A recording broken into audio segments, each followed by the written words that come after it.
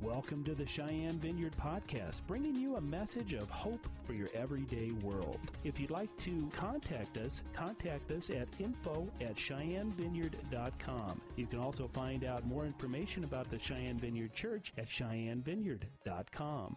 Thank you and enjoy today's podcast. Thank you, Lord, for your presence.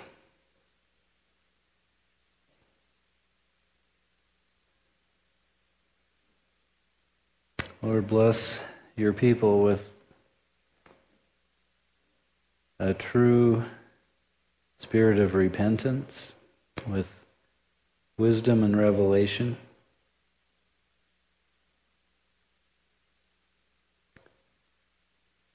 Thank you, Jesus, you're building your church.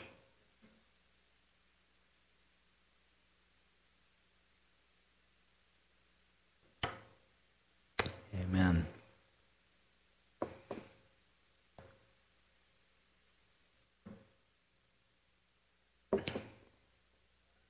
So I feel like I need to say a few words about the Solemn Assembly.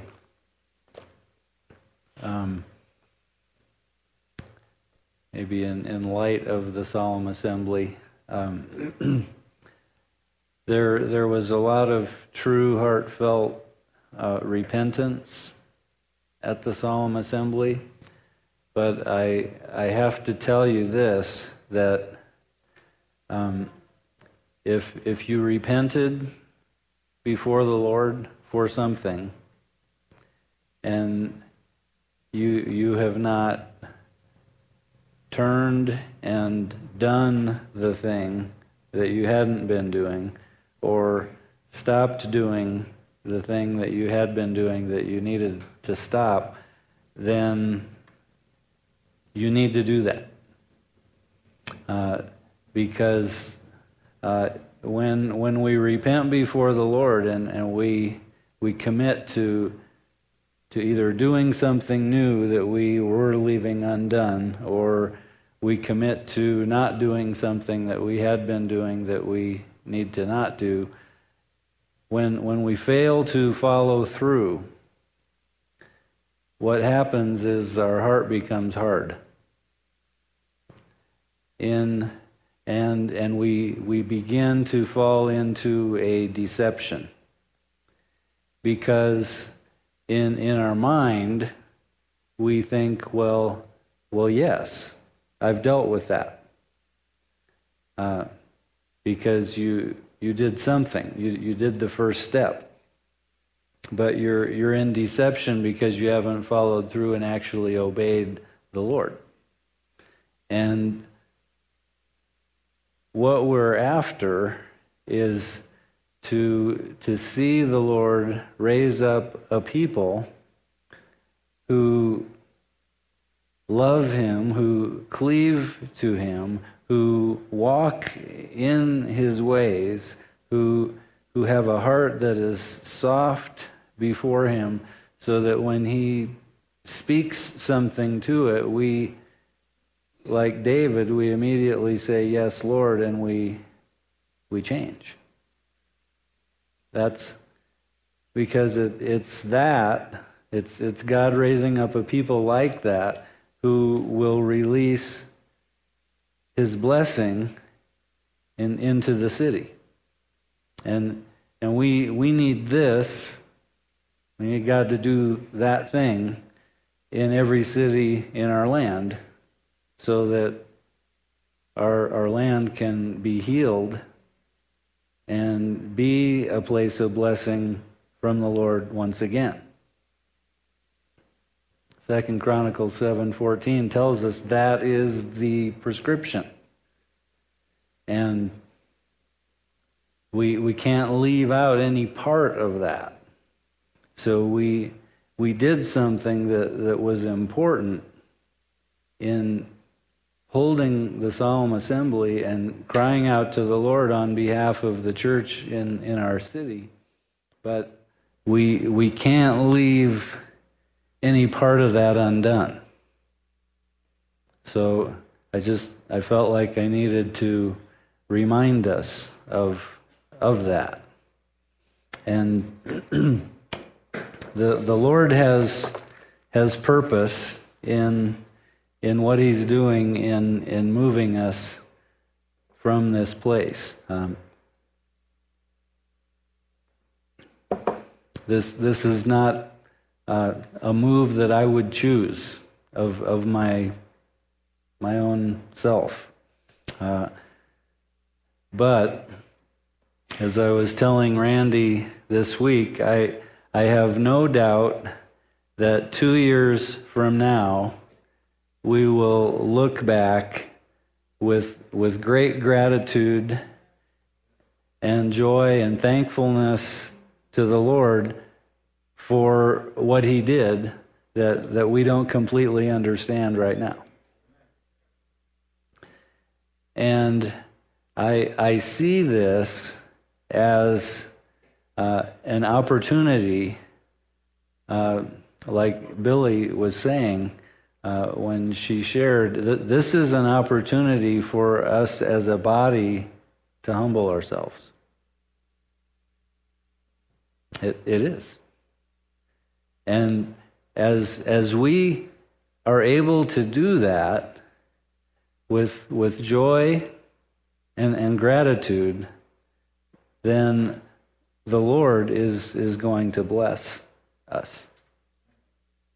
That is the truth. And I was telling another pastor this past week when we had our monthly meeting.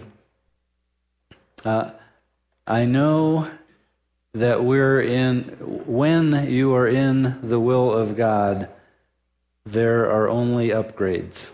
When you're being obedient and you're in the will of God, there are only upgrades in the kingdom. Now, to put that in context, Job, the book of Job, is a story of promotion. It is. Job ended up at the end of the book, and most theologians believe it was actually the first book written of the Bible. Job ended up at the end of that book in a place of not only greater blessing, but of so much deeper revelation of God, who God is and God's ways. And I would bet that if any of us, and we will get to talk to Job one day, when we ask him, would you choose to go through it again? He would unhesitatingly say yes. So, this thing of promotion in the kingdom, it doesn't always look like promotion right away. But I want to share a word that somebody had Wednesday night during prayer. The Lord says, "Hear the groan from the neighborhood."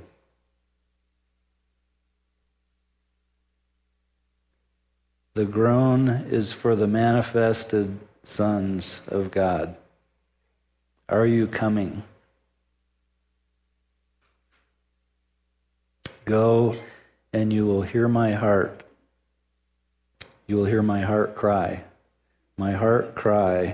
for this city. Lord, help us hear the groan. May all who enter know how welcomed they are. May they know the comfort and peace and hope that abides. Just like sitting at your kitchen table, sharing a cup of coffee. Lord, let us hear the groan of the city, of the neighborhood.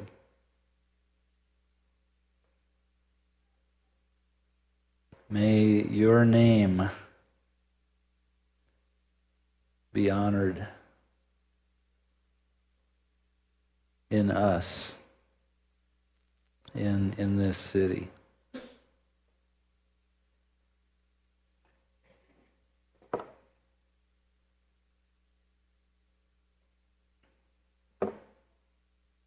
And we honor God in difficulty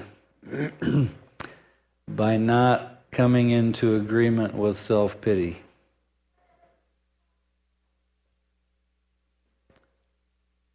Don't do that. Continue to walk in faith, in difficulty. Walk in faith that God loves you, that He is completely for you, that He is bringing about His purposes in your life. And you don't have it as bad as Job had it. At least I don't think anybody here does. Well, I knew we would get to this part of Deuteronomy 11, and you may wish that you'd worn steel-toed boots this morning.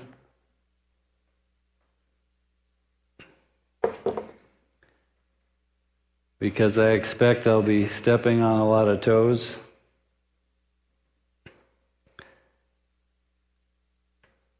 But there is purpose for stepping on toes. We're in the process, I am in the process, of sharing with you this vision of the church that God wants, that He shared with me 16 years ago. And during the sabbatical reminded me that we hadn't really addressed this yet as a church. So I believe that we are the people that this revelation was for, even though I got it 16 years ago. So last week we looked at a fairly short passage, I think 13 through 15.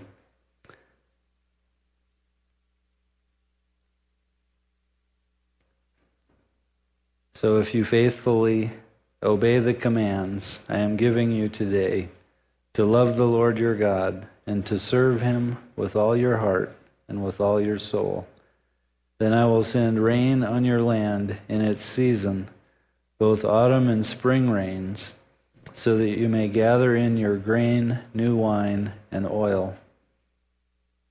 And I will provide grass in the fields for your cattle, and you will eat and be satisfied.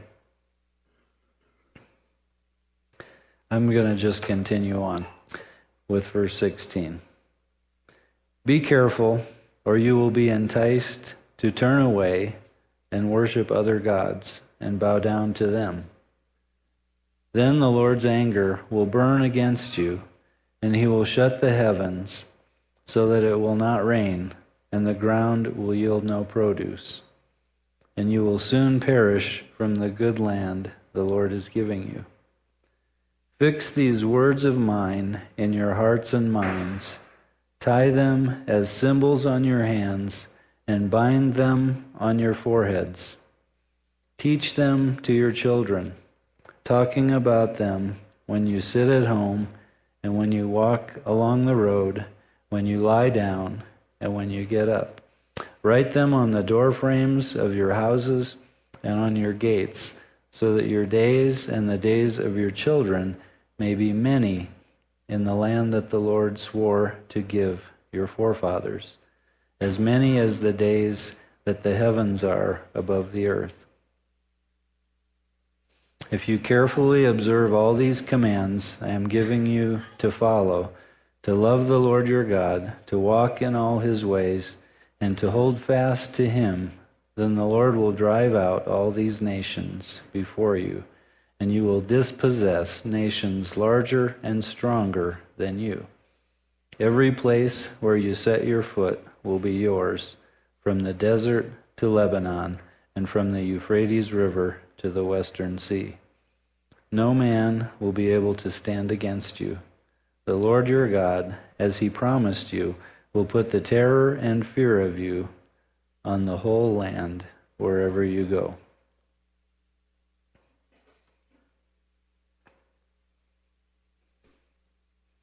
And it goes on to give the choice, the blessing and the curse in the next passage. But it's interesting. Has anyone been over to Israel? Who's here? Is it primarily a lush, productive place, or primarily something else? Mm-hmm. Right. It's interesting that today, Ed was there in 1987, you said? Yeah. You could see the result of this promise. When the children of Israel went there, it was a land flowing with milk and honey, meaning it was lush. And there were early rains and late season rains, so that there was abundance of produce. But because they served other gods, they turned their back on the Lord, the land has become what the Lord said it would, if that happened. And it remains that right now.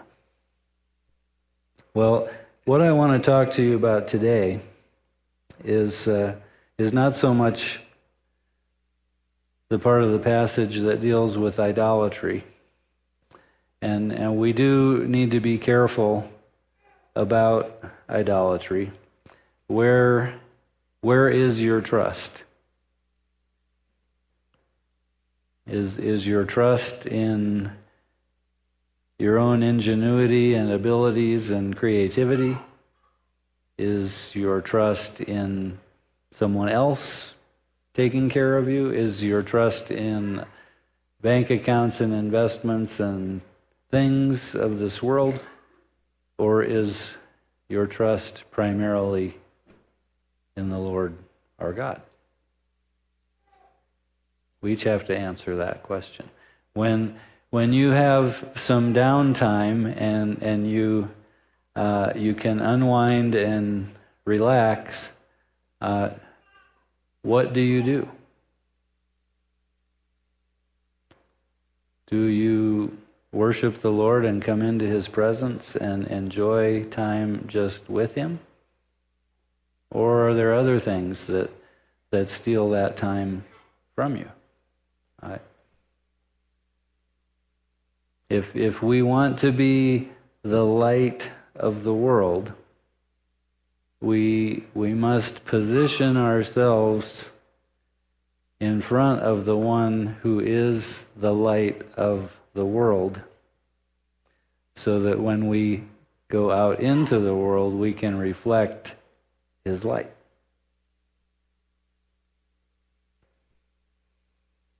So what I want to focus on today, and I really think this is critical for the Lord raising up a more full expression of his church than maybe what we have ever seen. The family unit is the building block of the church. The family unit is the building block of society, of culture. The Lord has plans for each family represented in this room, even if you're a one-person family, because that makes things a lot easier. It's much easier for your family to be in agreement if you live alone. It's not certain that you will be in agreement, because you must not be double-minded. I have seen that way too often, and a double-minded person goes this direction, then they go this direction, and you're just never sure where they're really headed. So like I said, it's easier, but it's not certain that will be the case. But let's look at what the Lord says here to families. First of all, he's really serious about this thing of writing things down. Thanks, Shireen.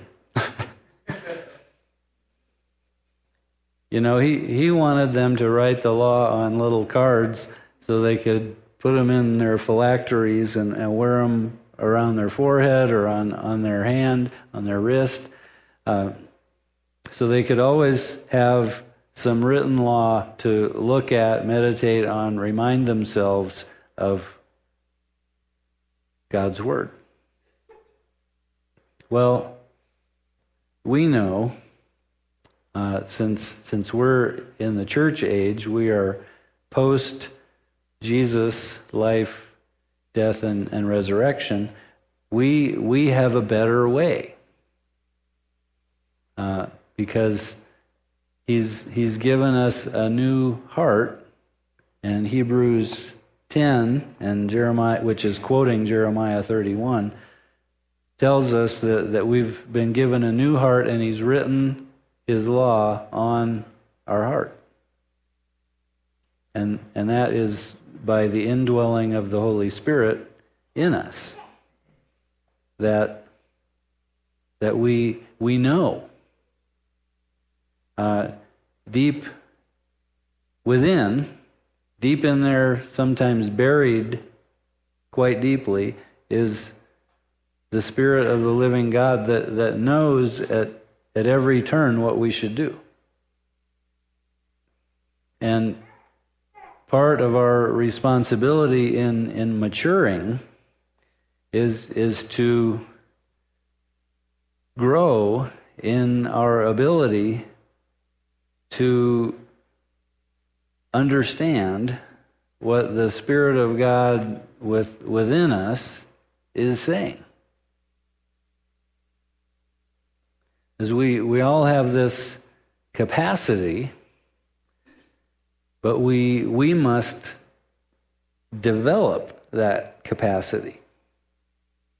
And we must not remain as babes in communicating with the Holy Spirit and receiving communication from the Holy Spirit.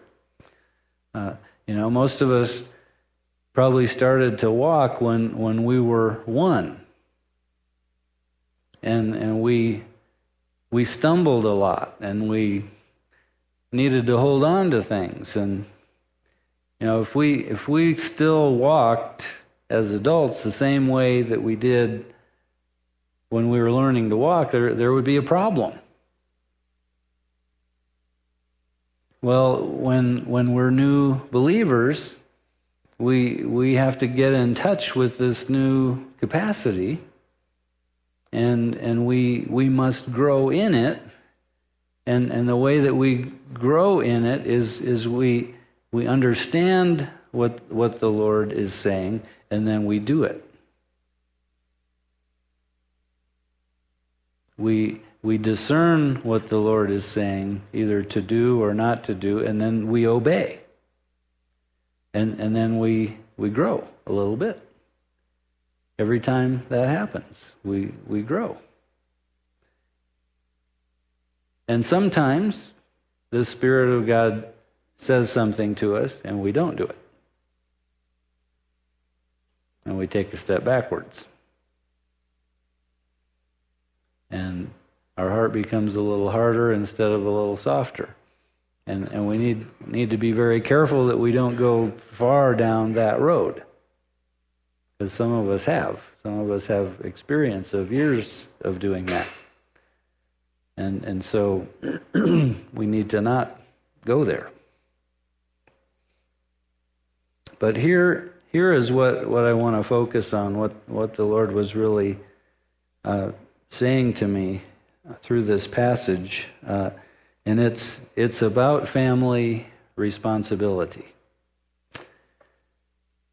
Because this is a reality that if you have a husband and a wife, and they both are born again, they are not necessarily a threat to the kingdom of darkness. The Lord would desire that every husband, wife, every family become a threat to the kingdom of darkness, but not all are. And how does that happen? How do we become a threat to the forces of darkness as a couple or as a family or even as an individual? If you're an adult living without another adult in the home. This is, I think, what the Lord really wants to speak to us about today. And this passage talks about the need to teach your children the ways of God. And you know, most churches have children's ministry. We have children's ministry, and part of what we try to do in children's ministry is to teach the children some of the ways of God. But they can't do it all. Okay? They help. But the reality is with children, particularly with youth, junior high and high school, young people, is much more is caught by them than taught to them by their parents. Because they see. They observe the actions of their parents. And they see.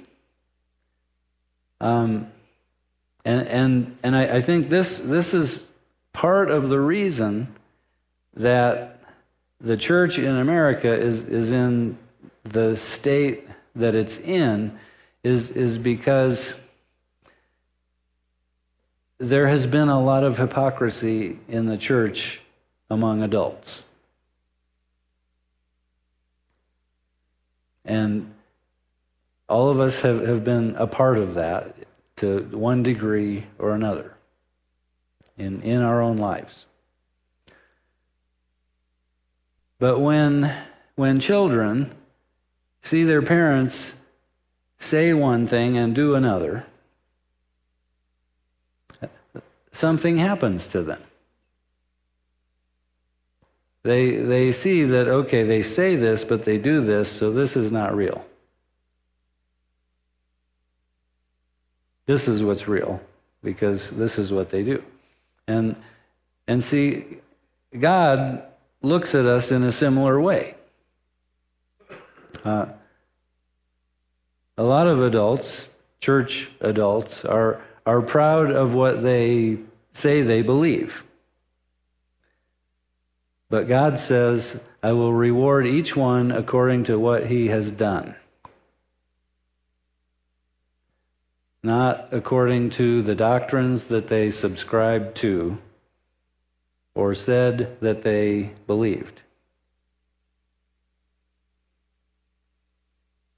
Because, it took me a long time to get this revelation. It was about the time of this revelation that I realized that there, in my own life, there was a big disconnect between what I said I believed and what I actually did.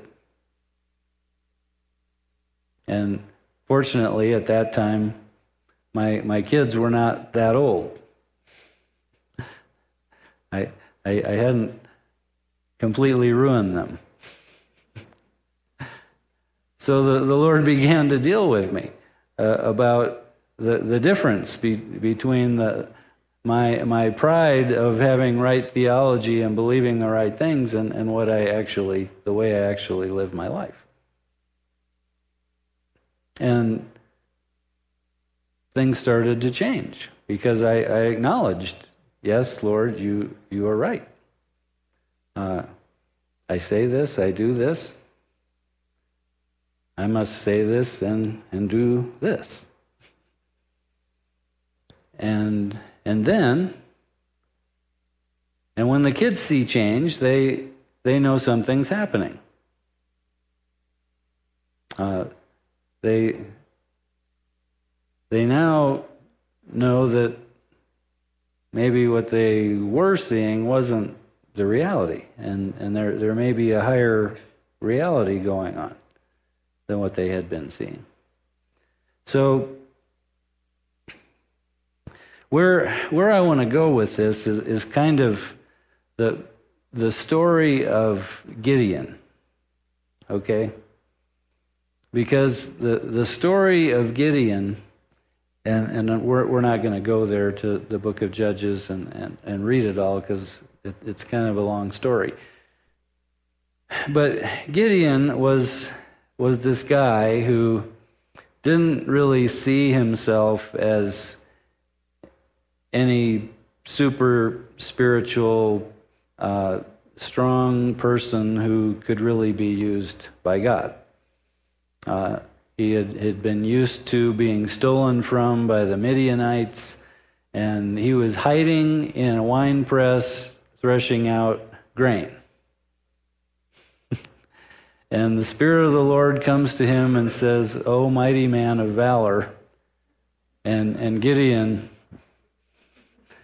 is looking around to see if there's anybody else there, because it obviously can't be him that the Spirit of the Lord is speaking to, but it is.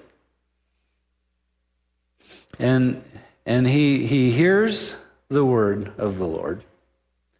And obviously we know from the story that he grew up in a family that was into idolatry and Baal worship, even though they were part of Israel. Because one of the things that the Lord tells Gideon to do is go break down that family altar to Baal. And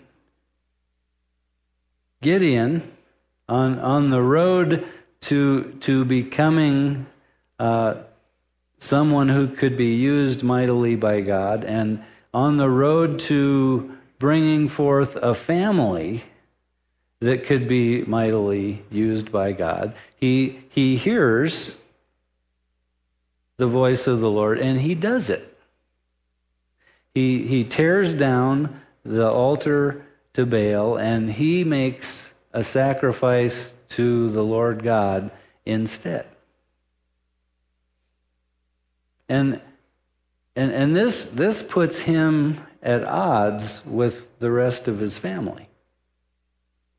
And in fact, if the Spirit of God had not been working on his behalf, things could have gone really badly for Gideon, because the next day the people of the city come and they see the big idol for Baal worship is torn down. It's been burned, and there's another altar here that somebody obviously has made a sacrifice on. And they say, who did this? Because we're going to kill him. And the amazing thing is that Gideon's father, because by Gideon's own obedience to what God said, he broke something in his whole family.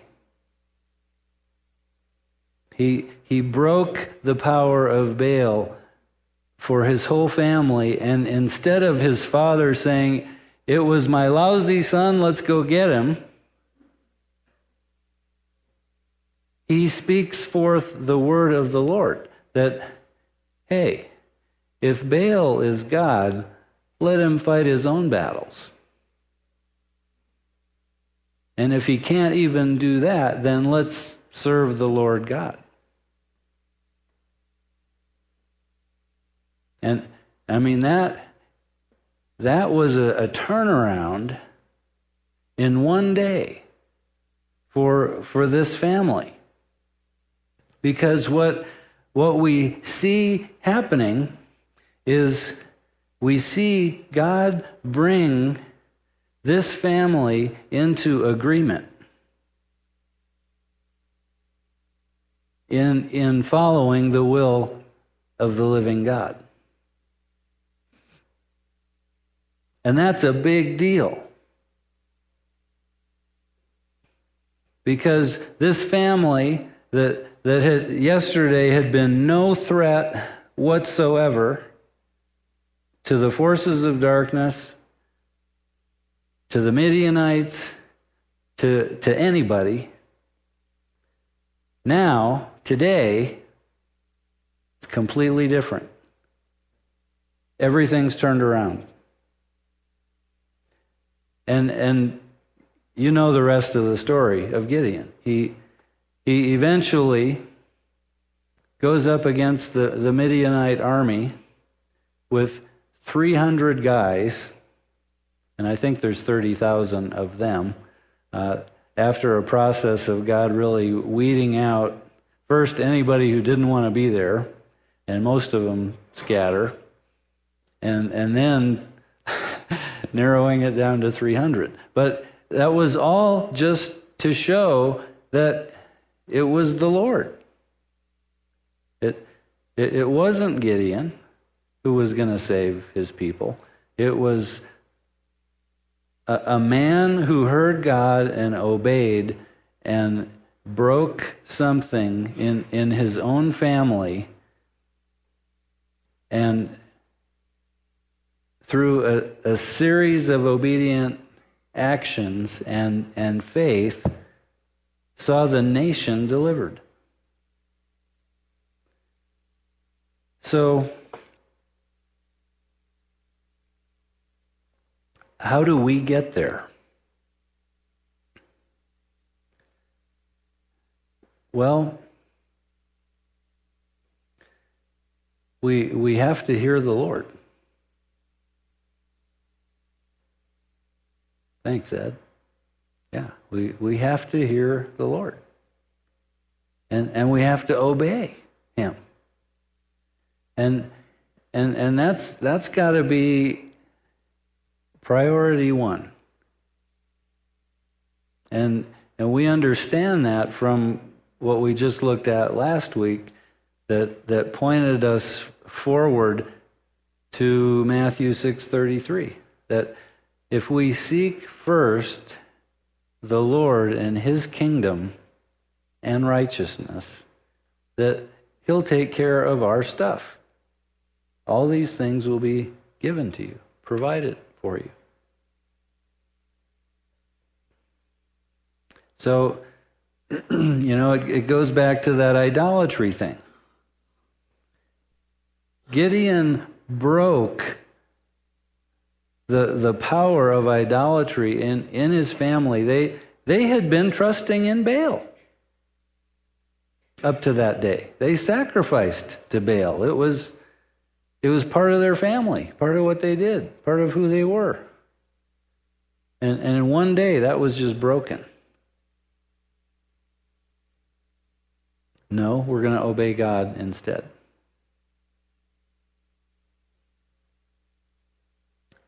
So I haven't stepped on too many toes yet. But I'm about to. Okay? Because the family is where we learn to operate in love, forgiveness, mutual submission, obedience to God together. So if a family is going to be a threat to the kingdom of darkness, there can't be this going on between the adults. There's got to be an understanding that you are for each other completely. There has to be a powerful walk of forgiveness and a lack of picking up offense toward each other. And it's where we learn to live the Christian life.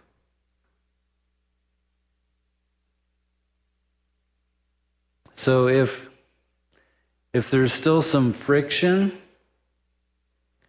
there's still some sandpaper, let it do its work on you.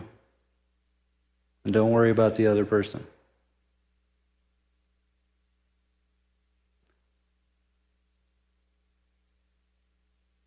As you can only control your own heart and your own response. You can't do that for the other person. And one of you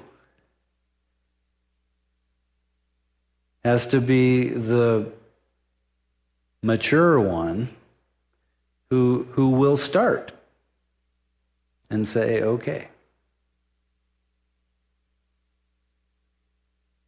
I'm going to treat my wife or my husband the way God says that I should treat everybody, really. And see, if that doesn't start in the home, you can't really do it outside. You can't really have this relationship that you are ultimately the most responsible to the Lord for in a mess and think that you can do all the others well. And as long as the enemy can keep that relationship in a mess, he's not afraid of you. Because he's got a little chain that he can just pull anytime he thinks there might be a threat. And boom, there's an explosion. Yank the chain, boom, there's an explosion. Some of you know what I'm talking about. If we're ever going to learn to love one another in the body, and we need to, then we got to first learn to love in our own home. And loving and serving in the home the way the Lord designed it to be. That the husband and wife, they submit to each other mutually. Because, Joy and I, we've been together for a while now. And, we've learned over the years, it didn't take very long in some areas where, okay, you're in charge of that, and I'll be in charge of this, and it kind of has to be that way. Because hardly anybody is smarter at everything than another person. That's almost doesn't happen. And that's why we learn to submit to each other. We let each other lead in some ways, in some areas. So when this is happening in a family, there is mutual love, forgiveness, submission. That is teaching the next generation how life is supposed to be. It really is. More loudly, more clearly than having a Bible study every night after supper and trying to teach them things that you're not doing. Because we know that just doesn't work. So, my prayer for all of us is that our households would come into unity.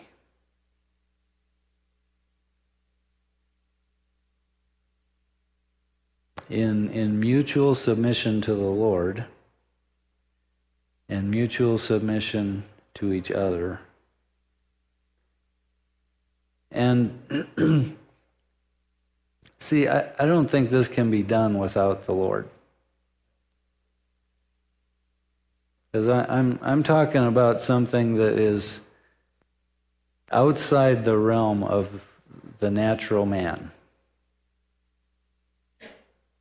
Because a lot of people can be nice to a point. I'm talking about getting past that point. Because real godly love goes beyond niceness.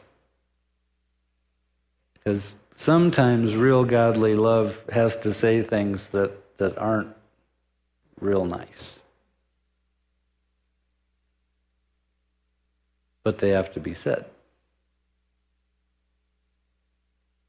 So, we can't pretend that things that are not. But in faith, we can see in the life of the other person the things that are not as though they are.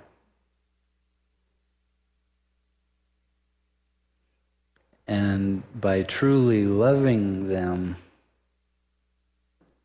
you can speed the process of getting there. So that what is not today becomes true and real.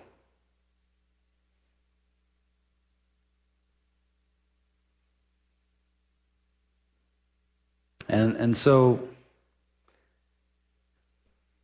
how do we get there from here? There's a picture in the Old Testament of morning and evening sacrifice.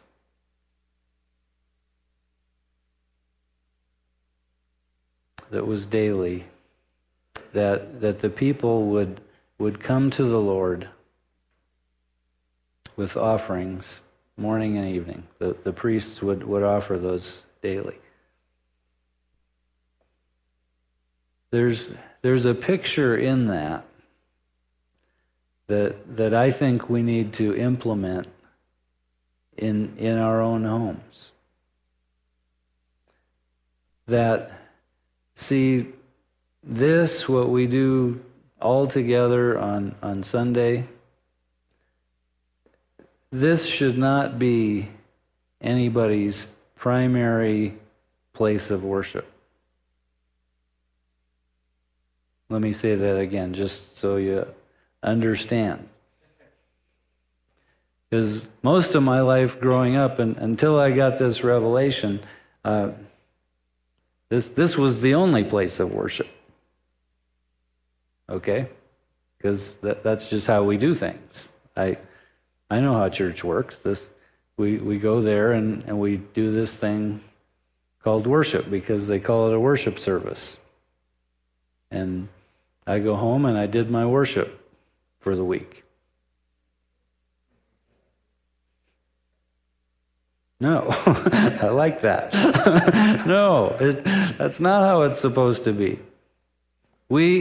Our homes are supposed to be the primary place of worship for us. And I will tell you this, that if you begin to implement that and try to have a time of worship together, at least with your spouse and possibly with your whole family at least once a day, you won't be able to hold on to a lot of the crap that you may be holding on to right now. Because if you actually try to come into the presence of the Lord together, He's going to say, "You remember that thing? That's as far as you get, as long as you hold on to that thing." But if you want to come closer, let's deal with that thing and get rid of it. And then come on.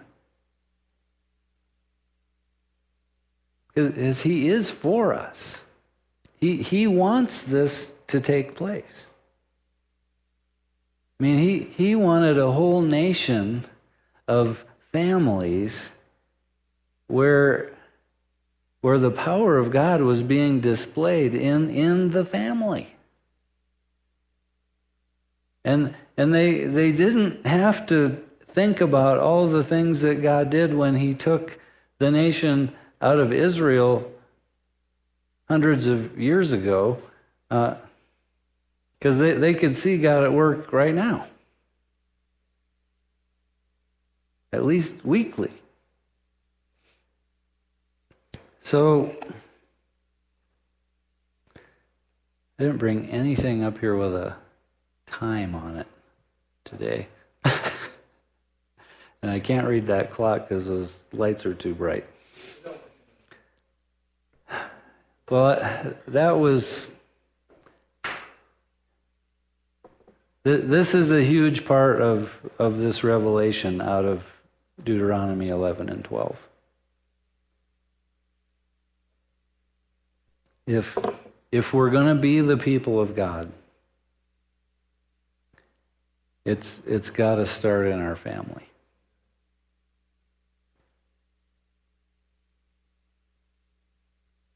And I think the Lord would have us do something today, because I know there are some people here who have a spouse who needs to be saved. So,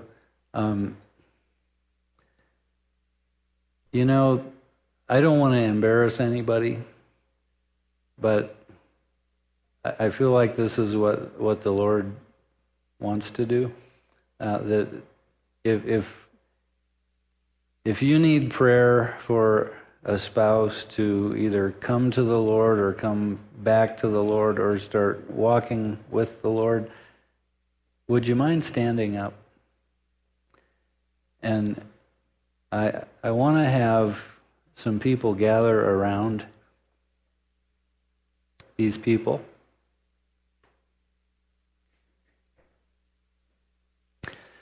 And pray. You can ask them the name of that person that you're praying for, and just agree, because according to the New Testament, salvation is for a household. And this morning, I want to see that thing that is not as though it was. And we want to pray it into being. So go ahead.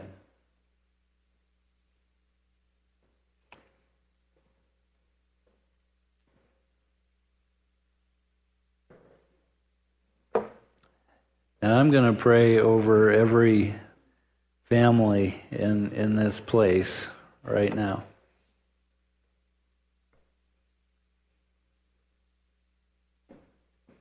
Father, I thank you that your desires for us and our families are all good.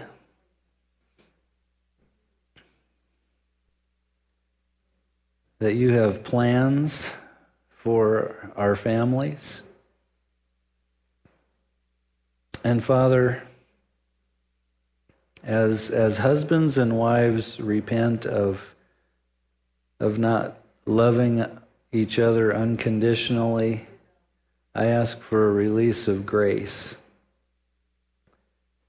to truly love and appreciate each other unconditionally.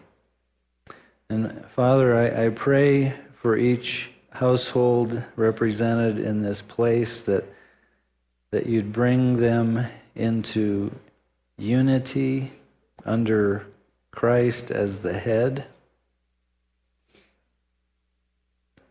Lord, that where there's salvation needed in a household, that you would reveal yourself. And you'd bring salvation, healing, and deliverance. Lord, I pray you'd heal strained relationships. That you'd bring husbands and wives into unity and alignment. That children would see your kingdom coming in the lives of their parents. And they would see the reality of you, the reality of who you are. So, Lord, I ask for your blessing on each household in this body. That as you teach us how to love in our household, how to submit to you in our household, that we would love one another. We would submit to one another. We would serve one another for the glory of your Son.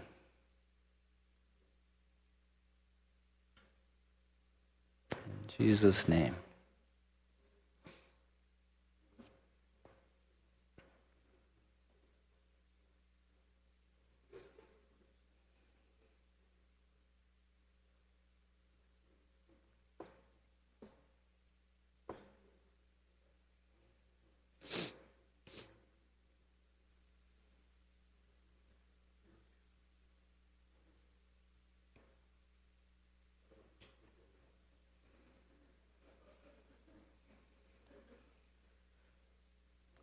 Thanks for being the hands of the Lord for each other today. We'll have the prayer ministry team up here afterward if you need prayer for anything else.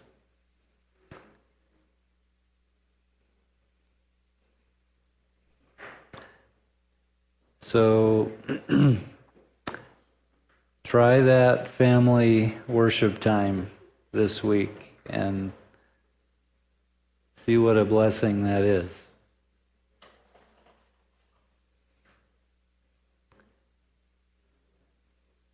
Be blessed.